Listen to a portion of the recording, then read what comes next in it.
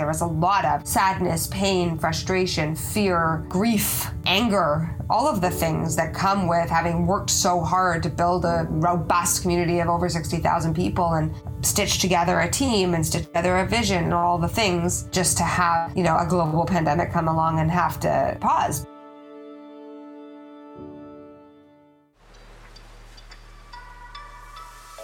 You're listening to Create Community. I'm your host, Marsha Drucker. On this podcast, we're exploring the human side of community. I'm chatting with some amazing community builders to define what community truly means. Joining me today is Jody Kovitz. Jody is the founder and CEO of Move the Dial, a global movement and community to advance the participation and leadership of all women in tech. Move the Dial has touched over 60,000 people at events throughout the world. Jody sits on several tech company advisory boards, and previously her career was in law. This episode is raw and vulnerable.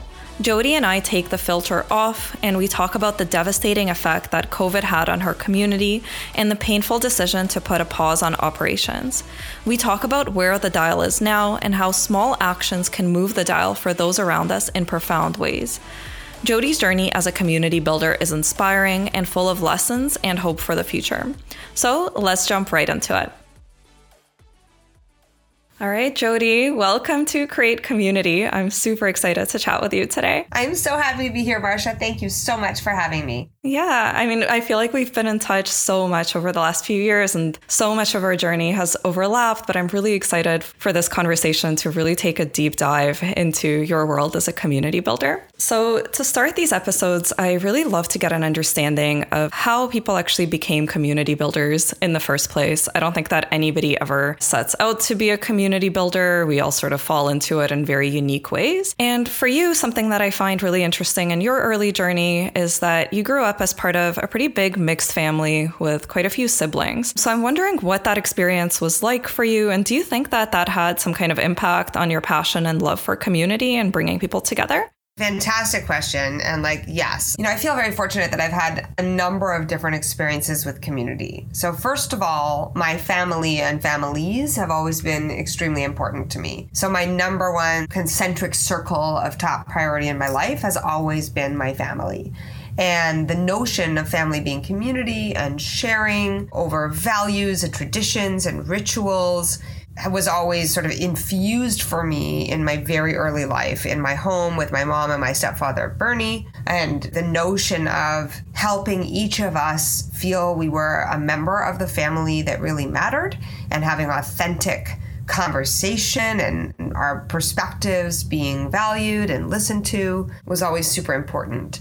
As well, in my other home in Calgary, where I grew up with my dad and my ex-stepmother, family was incredibly important and each of us contributing. And even though I wasn't always around because I lived in Toronto and they lived in Calgary, I always felt like I was brought right back into the family. So that was sort of, I would say, early tactics and experiences with building community. And then I was very fortunate to go to a school that had an incredible community. I went to a school called Bialik Hebrew Day School. I was highly privileged to have the opportunity to go to a private Jewish school, but understanding and being part of a Jewish community and my Jewish identity was really important to me when I was growing up. Not because I was religious, and I'm not religious actually, but I was very spiritual and connected through ritual, and community is such an important tenet of Jewish law and Jewish practice and Jewish tradition that was also ingrained in me very early on.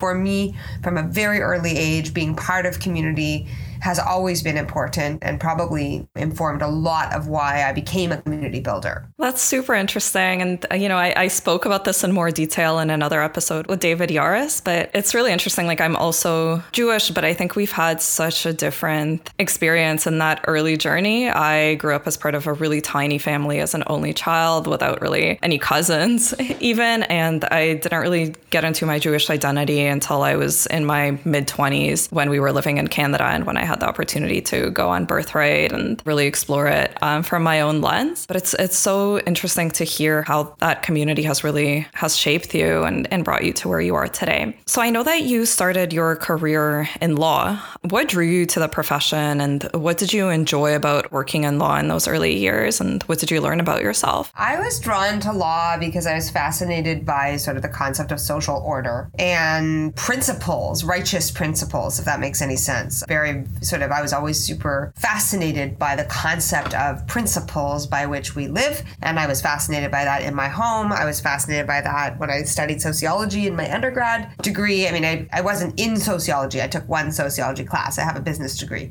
But I was curious about social order and the way of the world. And also my father and stepfather are also lawyers. So I was always exposed to the concept of the legal system and arguing different points of view. And in addition to sort of being fascinated by the concept of social order, I was always motivated and driven to be able to support myself and be financially independent, having grown up with a single mom. And so becoming a lawyer for me at the time that I made that choice was very much driven by those two pieces, both my interest in the topic as well as my desire to be able to support myself as a professional.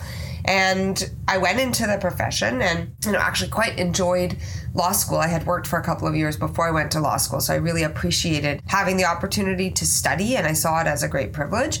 And then I was very lucky to go to a law firm called Tork & Maines. I spent 10 years there. I learned a tremendous amount from an incredible teacher and mentor whose name is Lauren Wolfson. I was very, very lucky to learn from a very established family lawyer in the area that I was so passionate about, and he gave me a ton of rope. He really encouraged my entrepreneurial spirit and really let me make my own mistakes and learn that way, as well as he took mentoring and teaching very, very seriously. And so through that time, I grew. I became both, a skilled litigator as a family law lawyer, as well as an entrepreneur, having built my family law practice with a very thoughtful and methodical plan year over year. And while I was proud of my skills developing and my ability to help clients, as well as my impact on the firm as a business generator, I'm dying inside. If I could write a letter to my little self years ago, and that's something I've been doing a lot of lately, I would say, dear little self, if your star goes out, which normally shines bright when your soul is happy, pay attention to that. Because I probably spent a number of years too long in that role as a lawyer, knowing that my star was out. That was a great sort of insight for me to learn about myself and recognize that me staying was fear and maybe some ego more than it making my star shine.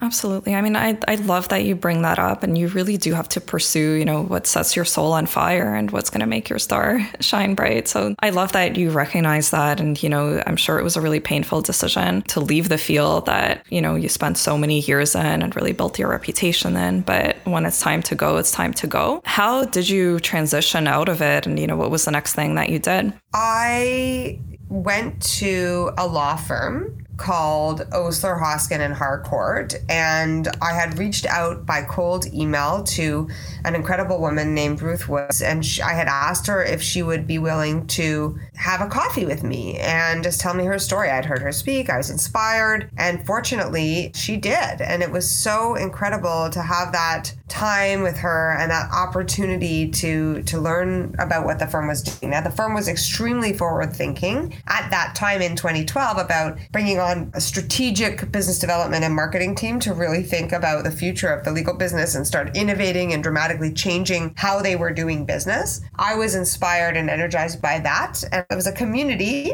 I wanted to join. And so I was very fortunate that they brought me in, and I got to help lead the strategic business development team for the litigation department of the firm, working with an incredible woman, Colleen Moorhead, who was my boss at the time and is now a dear mentor and friend, really who taught me everything I needed to know about how to do strategic business development. And a lot of people sort of will look at Move the Dial, which we'll get to, and say, well, how were you able to drive and build that community so quickly? And how were you able to obtain so many corporate partners? And it's really because of having had the great privilege of learning how to, A, build, galvanize, and excite a community of people through persuasion and influence at the most sophisticated level, authentically, A, and then B, really understand what partnership in the truest form, capital P, can look like. Because that's where corporate partners of Move the Dial, for example, and a whole bunch of incredible leaders and people came to galvanize around the idea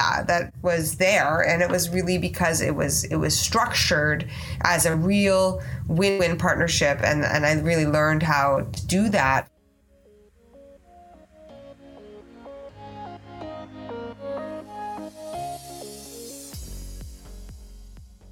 Let's jump into Move the Dial. Really curious, what inspired you to start Move the Dial, and what is it for anybody who's listening who might not be familiar with it? I created Move the Dial initially because I recognized that there was a gap in the technology industry, and it started with really recognizing the gender gap. There were very few women leaders when I looked to my left and looked to my right of technology companies, of business lines within technology companies or functional areas. And I thought to myself, wow, I think we need to get more women in this industry. It really started with that simple realization. Over time, of course, and as I moved along my own inclusion journey, I recognized, whoa, not only was there, a complete lack of women at the top, but there was a complete lack of women from a whole variety of different backgrounds. And so when you get into looking at, are there Black women leaders in tech? Are there gay Black women leaders in tech? Are there people with disabilities starting, leading, growing technology companies? That gap was even more significant and highly problematic and something that we really needed to fix. So I saw that initially, and that little idea of recognizing the gap and thinking, wow, we just need to show all the people that are leading these tech companies and in the tech industry that are not a 45-year-old white guy. And that is how the first seed of Move the Dial started as an idea. And we had an event at Mars and thought it was going to be 30 people. Ended up being a lot closer to 1,000 people. And that was the first seed of Move the Dial and how it was born. That's incredible. And I know prior to that, you also spent some time in Israel on a delegation, I believe, and something there sparked a seed for it as well. What was that? Yeah, so I was very fortunate. I got to go to Israel with the mayor of Toronto and a whole bunch of other tech leaders. And when I was on that trip, we actually spent a day in Ramallah. And in that moment, there were a whole bunch of tech founders that were getting up and sharing their story. And there was a woman who got up and was talking about her online lingerie delivery business. It was such a juxtaposition. Here we are in one of the most modest countries in the world, and yet this modern young woman who's building her tech company is getting up talking to this room of mostly men in the tech industry in Toronto about her lingerie business. And I started writing voraciously and had a ton of ideas. So at the macro level, I noticed there was a massive gap. At the micro level, I had this moment, and then I had this epiphany that we could come back from the trip, tell the story of having gone to Israel, learned some of the best tips from the Israel ecosystem and community around how they build and showcase their community and became such a thriving ecosystem, as well as then start to showcase more women in our ecosystem to hopefully that inspire more women to go into STEM and stay, actually, which is one of the greatest challenges. That's really incredible. Similar for me, like I've lived in Israel for about a year, and I started my community in 2017 after being inspired by something that I saw in Israel, going to a fuck up night, just really resonating with it on a deep level and realizing that, we need something like this in Toronto and we need this community in Toronto. Also had my first event in 2017. And also I thought it was going to be, 20, 30 people, and it ended up being 100, not 1,000, but it really grew quickly from there. Tell me about the evolution of your community. You had that first event with over 1,000 people, and clearly it was something that truly resonated with people in the city, and it was something that we really needed. How did you grow it from there, and how did it evolve? I mean, building community is a real art. And for me, at the highest level, building community is really about, first of all, having authentic passion. That was part of, I think, what worked with Move the Dial. People that came to the first event and that then formed the basis or the foundation of the community was really about, there is one very big opportunity for us in the ecosystem. And I think part of the positive framing around there's an opportunity was really important. And the people that were in the foundation of the community saw the opportunity and saw also the opportunity to come together as a strong community with buzz, with excitement, with gusto, to really work together to make an impact and change what the industry looked like. So I think having a very singular focus around, we need more women in tech. We need all of the women with different lived experiences and with different people identifying as women to be able to come together and participate meaningfully in advance. So part one was this very powerful singular mission. Part two was having it be something really positive and framed as an opportunity. And number three was, I think, when I go back to the grassroots of where Move the Dial started, there was this real charge around working together as a community in the form of being a community grassroots organization. Now, I could speak about how hard it is to maintain that and fund that and enable that when everybody was doing it off the side of their desks, which is why Move the Dial evolved and changed, and the community grew, and it was very, big and thriving when we had to pause operations recently. But at the same time, if I could go back, I would say really staying focused on how to engage and connect with the community as a movement was so critical. And in order to build a community that is sustainable over the long term, I think it's really important to have that clarity around the mission and ensure that every step that you are taking as you grow it is aligned with that mission. And it's, for me and the way that I live my life, I try to look at every opportunity for growth as that, rather than get too hard on myself about it. I think there's lots of lessons to be learned in terms of the secret of getting people together and keeping them together is building your community with your people and not for them. And that was a massive insight I had through sort of reflecting on the very early days of Move the Dial. We were building the community together versus sort of as it became an organization and I was trying to provide programming that was enriching and do things for the organization, but then had to go get it funded and all the things. There was that shift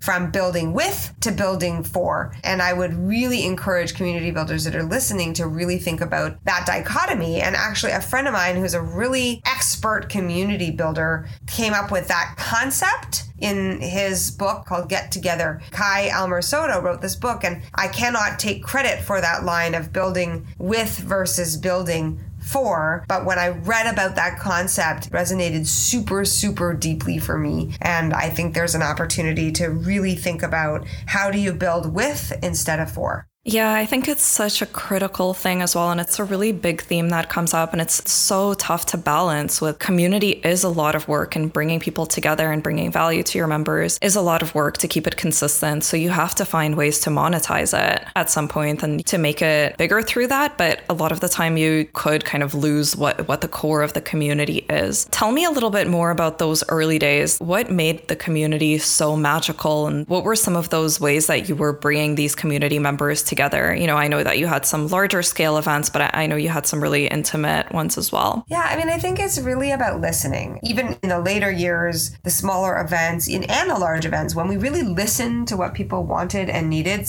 i.e. built with, we had a great impact. Even the summit that we did, our last summit in 2019 was 3,400 people. It was based on asking a lot of questions around the kind of content that our community wanted. So for example, they enjoyed the main stage, but they also wanted smaller workshop style, very practical skill building opportunities in our community. So we delivered that, and we'd never really done it before. We had always sort of been more focused on the inspirational, aspirational, large keynote format, and we shifted, and those workshops sold out before the summit even started. People were blown away by the opportunities. People were starving for more of it, and the only limitation we had was our capacity. We were in a large venue, Roy Thomson Hall, with very small workshop spaces. And so that was really an interesting example example of the power of the listening and building with versus just doing what we thought made sense. Listening to our users and community members and participants of our programming. So that was one. At the very beginning, part of it was really about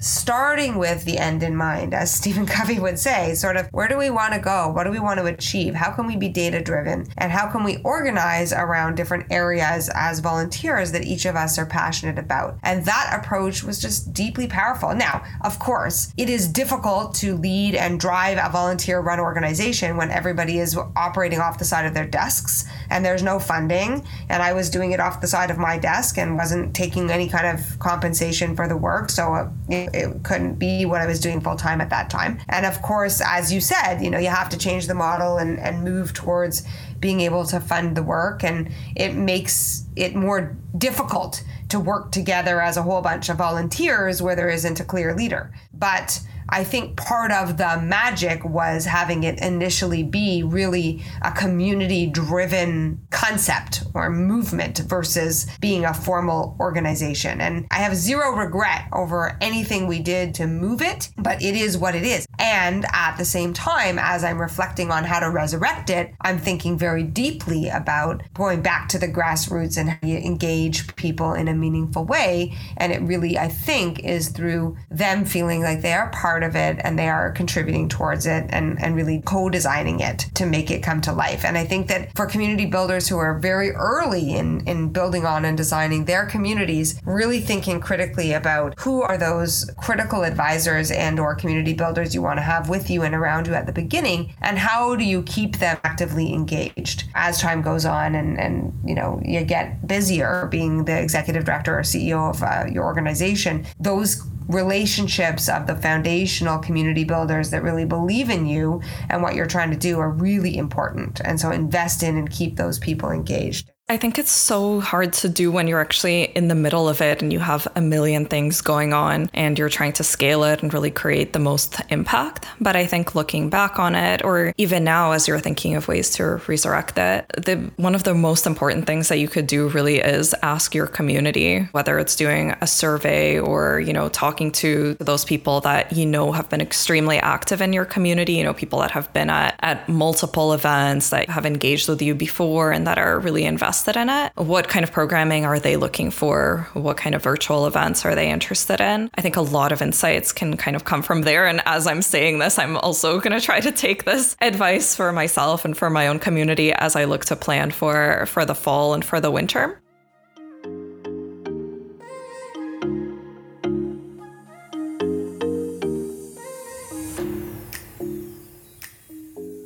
Tell me a little bit more about the instant impact of COVID. What happened immediately there and what made you decide that you had to pause operations on it? I think we were in a really amazing and interesting place where we were in year 3 of operations. I had a very large team. I think we were 24 at the moment that we decided we had to pause. We were building an app. We had planned 75 in-person events in 2020.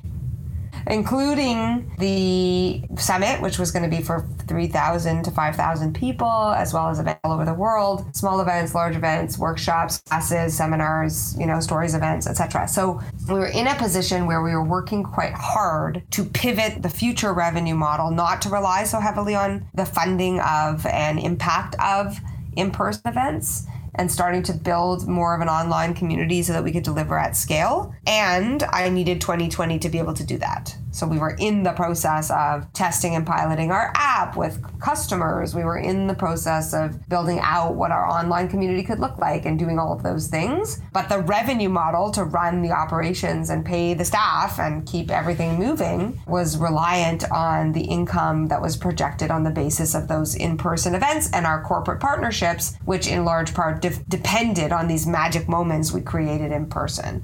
So initially when COVID hit, we got ourselves very quickly in a place of reimagining what Move the Dial could look like and a whole series of digital events, things that we may still very much start to execute in the coming months. But I didn't think in that moment that it made sense for us to move everything digitally because I wasn't sure that at that time in the emergent moment of COVID that our events virtually were going to be a high enough priority or impact for our community when they were dealing with so many other things, and where the magic of our connecting was happening in person, and where I needed the revenue from the in-person version of the events. I didn't feel like in good faith I could ask our corporate partners to fund events, right, when they were all sort of in a state of crisis and emergency. So we made the very difficult decision to just pause and take the time to reflect and think about how to appropriately emerge. We've been doing that. We are still doing that.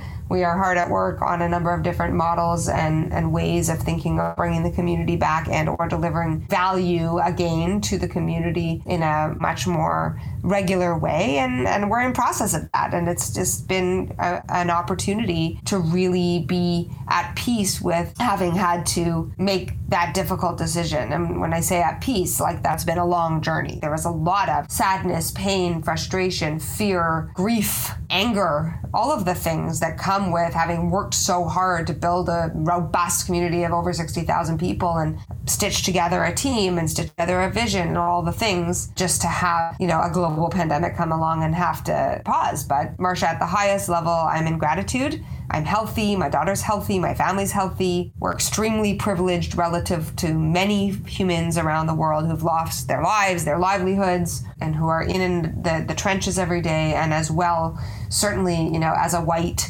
highly privileged, able-bodied, cisgender woman, I haven't been going through what a lot of my peers have been dealing with in the Black Lives Matter moment that we are in, and the grief and tragedy that is profoundly felt by so many of my friends. So I feel sad, and it's been hard, and at the same time, there's been tremendous growth, and I have enormous gratitude, and I've been really trying to use this opportunity to think deeply about our community and how we can give to them in the way that makes sense, and also that in a way that is sustainable for the organization long term. That's really incredible. Well, thank you for sharing all of that and for being so open with your journey. It was a similar experience for me with Fuck Up Nights. We were poised for such an exciting year for 2020, had, so many exciting initiatives and events on the horizon. And again, like everything had to be paused with what's going on. And I remember that same feeling at the beginning. It was grief. It was feeling lost and sad about what to do with it. But there was also that feeling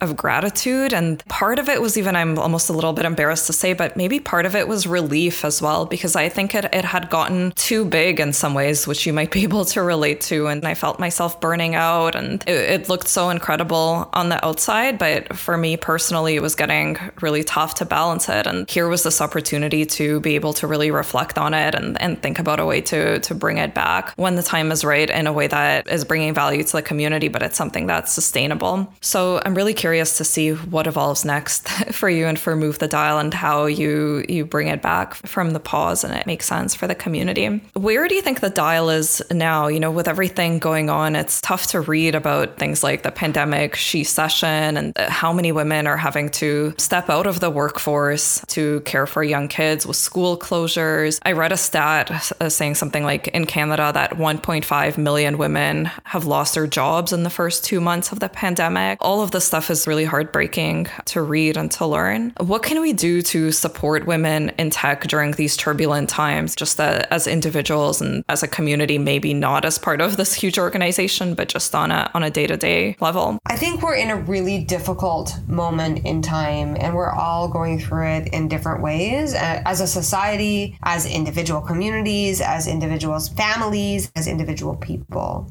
I'm very nervous about the impact of the pandemic, particularly on the most marginalized folks in society. There's tons of data starting to come out, including by the United Nations, that typically marginalized folks are being deeply more marginalized than more privileged, and that the divide is widened deeply through this pandemic. I'm secondly concerned for a lot of the advances, specifically with respect to women. We are undoing a lot of the progress that we've made, and women having the lion's share, according to the data, of the home responsibilities in addition to working and trying to juggle all of the different responsibilities is a very significant problem, and sort of the the new world of work, I don't think, has developed or caught up with the reality of the demands and difficulty presented by this situation of women having to now do more jobs, even more jobs, and impacting, therefore, the advancement and opportunities for meaningful change, both in the tech and innovation sector, but also just generally speaking in the corporate world. So I'm very, very concerned about it. I'm sort of reflecting deeply on how do we solve it amongst, many other thinkers in this space. But I think it is not something that can be addressed solely as a women's issue. I think we have to take a deeply intersectional and thoughtful approach to how we are going to solve this problem, how we design a new world of work that reflects the reality, and also bearing in mind the impact of COVID-19 on the historically most marginalized folks, including very specifically our Black friends community. Absolutely. And I think what you said is so right on. It's not something that's going to be solved overnight, and there's not going to be some kind of sweeping thing that's going to solve this huge issue that's happening now. I think something that really stands out to me in your new book, and it's all about how one small act can move the dial in business and in life. What are some key lessons and action items that you can share with our listeners from your book, and how can we apply this learning to what's going on now? What are some small acts that we could do to really help women and marginalized groups during everything that's going on? Fundamentally, in my book, what I talk a lot about is the power of small acts and the notion of how can I go out of my way to help another human being in the way that feels most natural? Can I open a door? Can I share a skill? Can I actively, meaningfully sponsor another human? Can I offer my time? Can I pull up a chair at my table? Can I create a board opportunity, at my company? Can I actively seek out someone who brings a different perspective and lived experience for my board opportunity? Can I be more thoughtful in my recruiting process? Can I hold space for someone who is trying to parent as well as lead a team in my company? Can I be flexible and patient and give them more flexible working hours? What are the things that I can do to go out of my way to help another human? And this generosity of spirit in small acts actually, I believe, collectively creates a ripple effect of what will move the dial. Nothing has changed for me in my perspective around that. I just think we need that more generosity of spirit, more coming together, connecting in this highly disconnected and fragmented world, more empathy. And I think that, the more that each of us can go out of our way a little bit more than feels comfortable, an active step to help another human, the more we will be able to actually, work towards our recovery at the moment, as well as, frankly, it feels really, really good when you go out of your way and meaningfully can move the dial for someone else.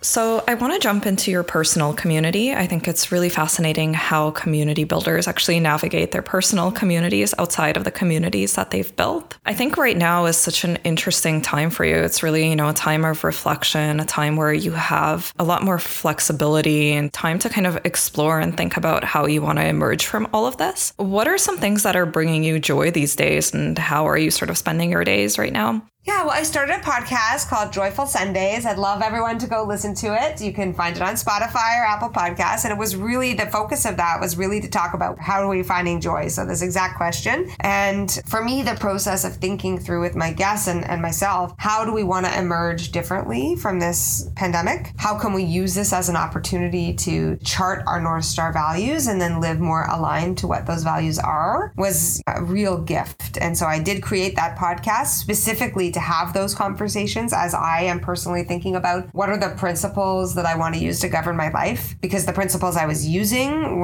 it wasn't really working for me. I was, building in this awesome, incredible movement globally, but I was exhausted and I was getting sick all the time, and I wasn't connected with my daughter in the way that I want and need to be.